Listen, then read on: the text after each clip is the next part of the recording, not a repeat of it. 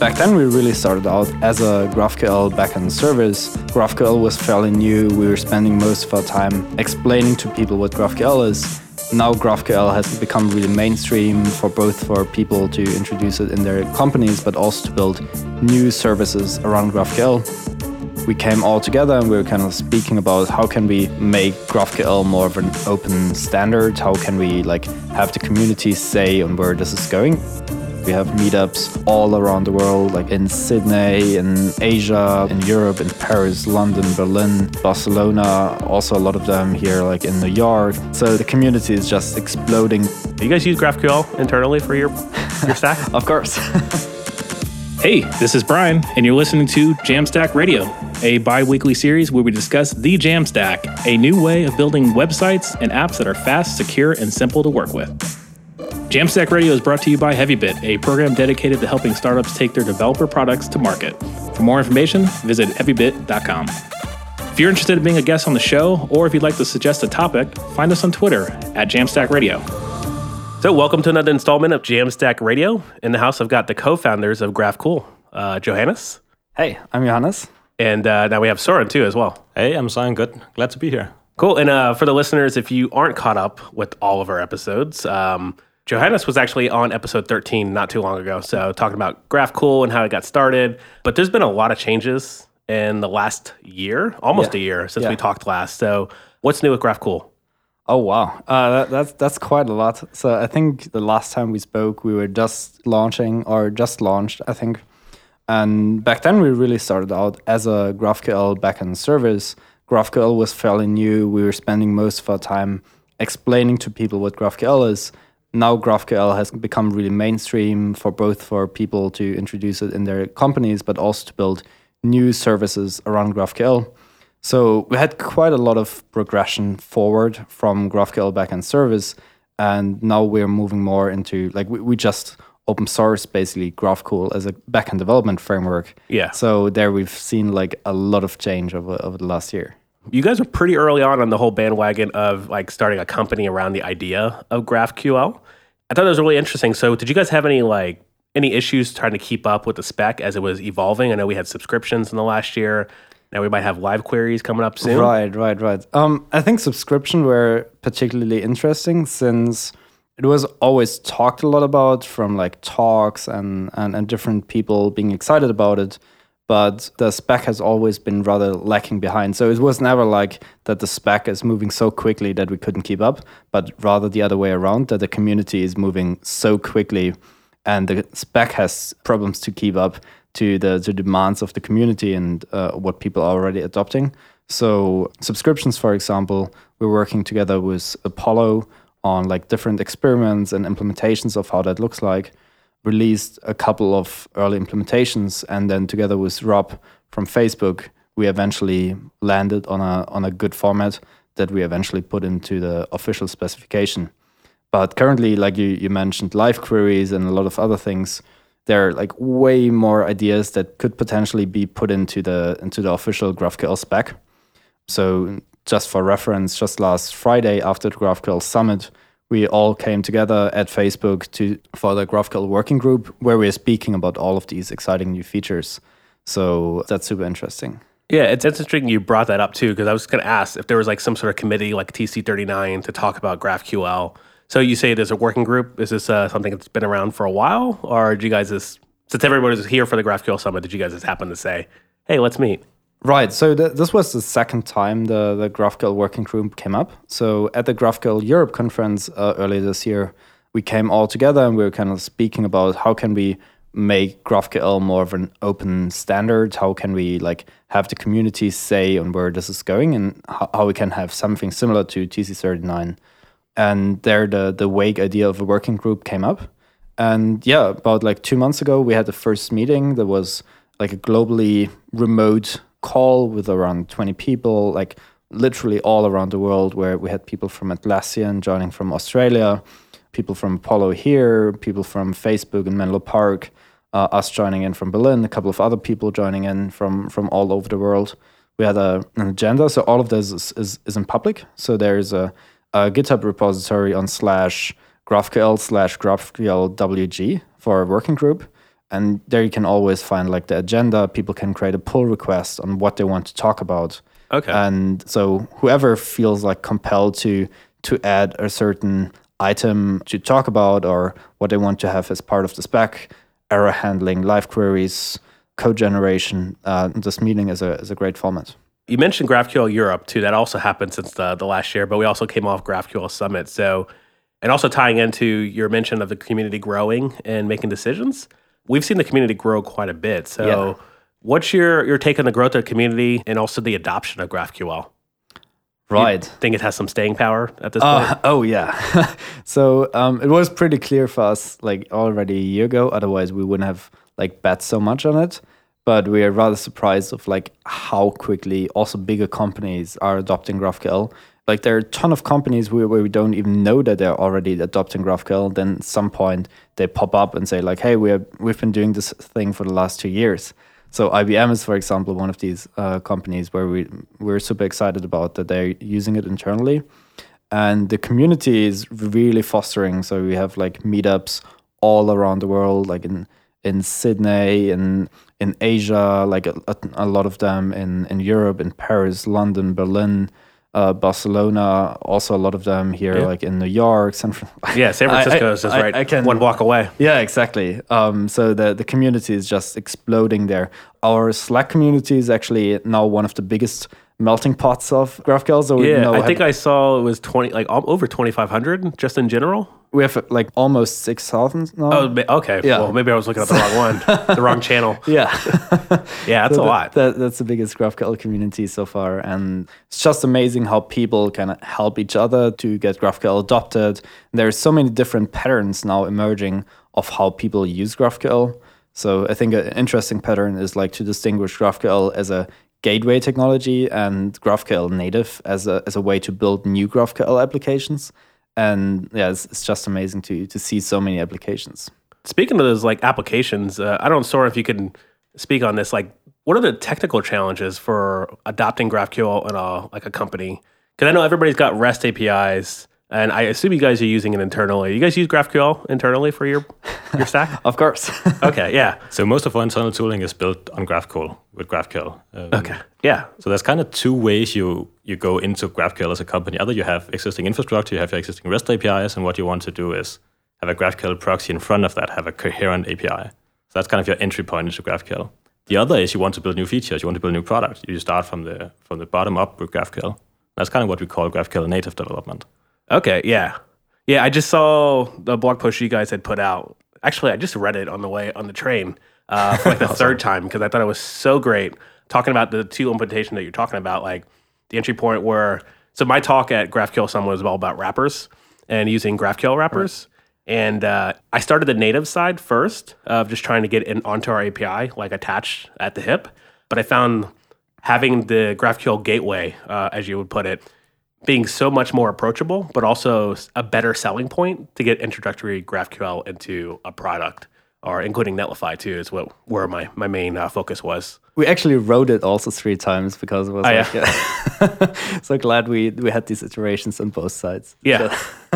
So now large companies are attaching themselves. Is there any pain points that people are seeing going GraphQL first or GraphQL native? So when you do build out a GraphQL API, then you need to start thinking about how do I query my data? How do I expose my data in a way that is fast and flexible? So this is where you need to start thinking about the data loader pattern and an efficient query layer and how does that fit into my existing databases? Do I need to start actually scale this out in a way that I didn't have to think about before? So those are kind of the technical challenges companies have to face. I missed a lot of talks at GraphQL Summit. I was very focused on my talk the first day. And then the second day, I ended up sneaking away to do actually a recording for JAMstack Radio. So I missed a lot of talks at GraphQL Summit, but I'm not sure if it got brought up, like the idea of performance. I know Apollo's engine, it's now going to have way more features, but performance in GraphQL, that's something that's a big focus point on GraphQL as of like the short term? Do you mean on GraphQL or Graphcool? This Graphcool, GraphQL. Actually, do you guys have a solution for something similar, like being able to see like performance to see like if your queries, which queries are bad? So I think this is where you have to clearly this is why it's so important for us that people understand the distinction between like GraphQL as a gateway and GraphQL native to build new applications. Yeah. So we're all the way on the GraphQL native end, and we want to make it really simple for people to build new, scalable, production-ready GraphQL backends that they also can then compose together in an API gateway layer with existing legacy infrastructure.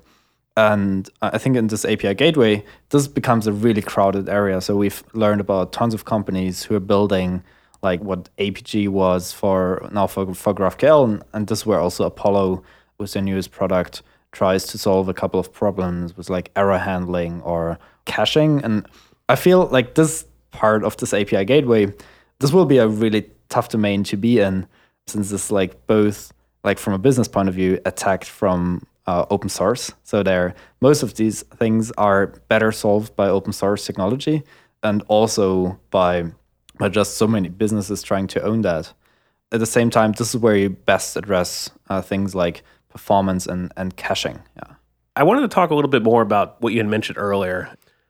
You guys now have a framework that you just open sourced. Yeah. Could you talk a little more about the decision behind that and how you first started out as backend as a service? Yes. And that makes a lot of sense. But now you have a framework that's open source. So what was that decision? Right. So we started out early last year, early 2016, with this idea, okay, let's have this ease of use, what Firebase or Parse provided us, and let's make that available based on a modern stack, like that works nicely with GraphQL, was built for React applications and so on. So the idea was having a GraphQL backend service also play nicely with serverless functions and so on. And this was mainly trying to solve the technical limitations of previous backend service. And this is what we've been working on for the first year, and where we've come already pretty far away and got tons of adoption and like a lot of people, a lot of companies using it in production. But we've constantly got like one important bit of feedback, which is that people are afraid of vendor lock-in. So after what happened to Parse, that they got acquired and then eventually shut down, and that people are betting typically their company on some technology that they don't have any control over. So people were asking us like, what happens to you guys if you shut down? And for us it was always clear, okay, if we were to shut down, we would just open source everything, that people have this peace of mind. And then we kept thinking like, what if we would just open source it right away? What downsides would we have? And this combined with another requirement that people want to, one, develop locally and run GraphCool locally and also deploy it in their own clouds. This ultimately led us to take this huge step forward and say, okay, GraphCool is now an open source backend development framework that you can run locally, deploy in your own cloud, and you still have the ease of use that you had before with backend servers, since we integrate nicely into your cloud deployment. That's a pretty awesome and bold move too. Because I know my initial like introduction to GraphCool was through the Pokédex. All those applications. One thing that was really cool is that not only did I was able to walk away through doing that tutorial and have a Pokédex or GraphQL implementation in a React app, but also gave me examples of ideas of what I could do with GraphCool. So one thing that you would get is you get all your Pokemons in from a query. So then right off the bat, I'm like, oh, okay, I can do queries. I can get all my data, or I can just send an ID and get one ID back. So that's kind of how the basis of my GraphQL learning started. This was through Learn Relay, right? Yeah, Learn Relay. Okay, so I was able to like take those queries and then mimic that when I was actually doing my Netlify implementation, and then mirror queries that look just like that. But a lot of times, and I think there was another individual that I was learning GraphQL with at the same time, we thought to ourselves, like, if we could just know what the GraphCool team did to make these queries, then we'd know exactly like what the structure is. And I think having a framework to look into and also being able to look at the code makes it a lot easier to really understand and be confident in the bet that you're making with GraphQL/GraphCool. So going forward, I think it makes sense. I don't have to have the concern of if I make the decision to start with GraphCool. Exactly. So it's so important to have this peace of mind, really, to make a decision for what's part of your stack. What I'm seeing in GraphQL, like my experience was I had to sell the rest of the team, because not everybody on the team is like doing JavaScript development or React or anything cutting edge. Like we do have C++ development, and we do have some Gophers on the team as well who are just like into doing Go code. But I had to sell the whole team, because we're a small team, on GraphQL as a technology that we should do in the future. But if I walk in there with like this cool hip React code and this cool like tool called GraphCool, then I could see, and that's what I saw. a lot of pushback and like questions and like answers that I'm not a CTO. I don't have all the answers for this. I don't have years upon years on experience, and I haven't seen the web develop from like whatever came from REST to now have REST, and then now the evolution to making your REST really wrap with GraphQL. So I'm excited to see what you guys are doing. And I know the open source repos. Do you want to talk about those a bit? Some of the projects, I know you guys have Chromeless. Right, yeah. And what else? So we've been working on a ton of different open source projects, mostly related around GraphQL, some around serverless. So you just mentioned Chromeless. Actually has nothing to do with GraphQL, but still something that we're pretty excited about. Actually, our fastest growing open source project. I think maybe it was actually one of the fastest growing open source projects ever. And the day we launched it and we released it, I think in the first 24 hours, it got around like 5,000 stars on GitHub. And we're like all the way up on Hack News and like trending on GitHub for a week or so. So what Chromeless is basically, it allows you to run a similar, like what Selenium tests were. It allows you... What they still are. Exactly. So it's a solution for that, but running on headless Chrome. And we managed to actually make it work on AWS Lambda so that you can, your integration tests or your bot scraping or whatever you want to do in a real browser, you can distribute and parallelize on like a huge serverless cluster. And that allowed us to reduce our integration tests from like 20 minutes to like 20 seconds. And yeah, we felt pretty excited about this technology and we open sourced it. But yeah, we're also working on, of course, the framework is open source, but we have also a couple of weeks ago open source GraphQL Playground. So if you haven't checked it out, I highly recommend it. It's kind of like a GraphQL IDE. I think this is one of the typical aha moments for people who are just starting out with GraphQL, that they have this graphical editor. Yeah. And I think this is a component of GraphQL Playground, but the GraphQL Playground is more meant as a daily tool for you to work with while you're developing your GraphQL API. So think about it like Postman for your GraphQL API was a ton of features like subscriptions or history or tabs or that you can share your playgrounds and so on. So it's really a tool meant for daily development with GraphQL. Besides that, we've like done GraphQL Request, which is the smallest GraphQL client, both for front-end and back-end. We've done GraphQL Config, which is the foundation for a lot of GraphQL toolings, the GraphQL CLI, which helps you with common workflows. And most of them are just on our GitHub profile. So the playgrounds, can you create shareable links? Yes, exactly. Okay, cool. So you can basically have your entire development environment where you say, okay, this is my actual GraphQL endpoint I'm working with, and here I have different tabs. So in first tab, I want to query this certain piece of information. The second tab, you have a couple of mutations, and you would just want to say, let's share this with my coworker that he or she can like help me debug this. So you can just share the URL, open it in a browser, or open it in like your local Electron app, and that's a pretty essential part of the workflow. Yeah, I'll need to check that out. Like the way I saw Playground was like more of an enhancement to Graphical. Graphical is like good out of the box, and it's great for like giving the aha moment because it's just you just open up the Electron app and you show your coworker or your boss or people on stage. But yeah, Playground looks a little nicer, so I'm actually happy. It's just like a bit of heavier expansion of that, and like Graphical, for example, doesn't support subscriptions or history and so on. So this is where GraphQL Playground is meant to come in. And the Playground is a plug-in replacement. So if you're using the GraphQL right now, just switch it out with Playground. It's so much better. Yeah. My experience from more on the native side, building my own, has been through the GraphQL Ruby gem. And then Graphical has a Ruby gem that you just add to your project. Does the Playground also have like a Ruby gem or? Not yet, but we are. So it comes with middlewares for like every node server, and we're just about to create like for like Scala and Java and Ruby like integrations for these. It just takes a bit of time to build all of this. Yeah. If you want to actually contribute one to Ruby, that would be fantastic. Yeah, I need to finish my GraphQL setup, and then that'll be my next thing. Awesome. But yeah, if no one beats me to it, everybody slow down development so I can have some open source cred. So you mentioned Scala as well, and a couple of the pushbacks that I had throughout the year of me personally, my GraphQL development and selling like Gophers that I work with, Go developers, was that GraphQL it seemed like a Node thing. Do you see a lot more adoption outside like the JavaScript community now that we have a lot more larger companies using? I know you guys use Scala as well. So how's that community? So on the server side, GraphQL is certainly not just Node. It's like all the major languages, and especially Scala has probably the most sophisticated implementation. I would say it's even better than the Node implementation. So on the server side, there's no issue whatsoever in using other languages. But as far as adoption of the community, is a community like the Scala community, are they embracing this GraphQL? Like, what do you guys call it? Sangria. Sangria, that's what it's called. Absolutely. Yeah, it's being used by a bunch of big companies. Yeah, I know. I think Twitter's a Scala shop, right? Twitter, Yes, Coursera, Yeah. Okay. I would actually go as far as saying that for like the bigger the company is, the more likely it is that the core GraphQL server is not implemented in Node, but like GitHub, for example, is implemented using the Ruby implementation. So is Shopify's one, like Soren said. Twitter, Coursera is using Sangria.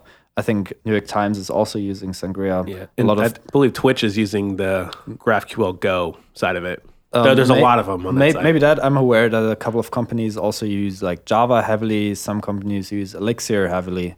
So and that's the fantastic thing about GraphQL, that it's like it works across any technology. I think that's super important actually, that GraphQL is this open standard, and you talked earlier about the evolution. Could we keep up with the standard? But it's a really important point that it's a fairly conservative standard because there are so many players in GraphQL. So the committee is very deliberate about adding new features to the standard. Yeah, that's awesome to hear. And I think it's giving a lot of the listeners reassurance to check this out. So I guess now the question is, like, what's next with GraphCool? I know you guys are a growing company. How big is the company now? Right. So we're currently around 10 people. Cool. 10 people, mainly in Berlin. Is that? Yeah. So we're just about to open a small office here in the Bay Area around like dev evangelism, helping companies to adopt GraphQL, small sales team here. And product-wise, it's really like this. The framework was the next big step after the backend service. And the next steps for us is making sure that the components that are part of the framework can be used standalone. So there's like a serverless function component. This is what we want to integrate more and more with other functions as a service providers, and for example, the serverless framework as well. And at the very core of what GraphCool is what we call this GraphQL database. And this is what we also want to make standalone, that people can use it with their existing database and have that really as an abstraction over your database, that you can use GraphQL to define your data model, evolve your database layout this way, and also have a GraphQL API out of the box over your database to just make it way quicker how you can implement a real production-ready GraphQL API. So on a high level, it works like this, that in your GraphQL gateway, you would basically compose and define your GraphQL API by reusing the data capabilities of your GraphQL database. And in the API gateway, you would implement authentication, authorization, and all of that. So this is where we really see GraphCool as a technology evolving. And I know you guys maintain the How to GraphQL, or you guys kickstarted that project, right? Oh, yeah. So you've mentioned Learn Relay. We've also, a couple of months later, done Learn Apollo. And like we wouldn't have expected that the community would grow so much, but we've like had all of these different ideas where people want to have also learning resources in a similar format. So we didn't want to buy like a ton of domains and like maintain all of these different resources. So we said, okay, let's take our learning from Learn Apollo, Learn Relay, and create one resource out of that, which helps people to get started with GraphQL with any front end, any backend technology. So there's like for Relay, for Apollo, for Ember, for Angular, for all of these different front-end technologies, but also for every backend stack, like Java, Scala, Ruby, and this is where we're working, I think, with more than 20 people out of the GraphQL community to keep these up to date. And it's really the go-to resource for new people to learn how to get started with GraphQL. Awesome. I'm excited to continue to see you guys grow, but also see the community grow. And one anecdote that I got from the actual conference that I just thought of when you said Ember is years ago, I worked with a developer back in the Rails days. I did Ember for a little bit. He stayed in Ember, and he's actually the maintainer for the Ember GraphQL implementation. Okay. Yeah, and he was actually at the conference. And he's yeah. He's like, hey. We've met him. That's amazing. Yeah, he's over at MV Labs, and it was small world. And it's funny how GraphQL is now connecting people. Yeah. Yep. Shout out to you. Yeah, I definitely check out the Ember Apollo. I think it's an Ember Apollo. Yes, Apollo. Yeah, the Ember Apollo implementation. Relay hasn't fully lived up to its expectations yet. That you can enable it also for like non-React. Theoretically, you can. Community just haven't come around to do that yet. Maybe there are some smaller projects, but hopefully that's also something that we see in the future. Yeah, I'm looking forward to it. I'm looking forward to like Relay Modern looked really interesting. Yeah.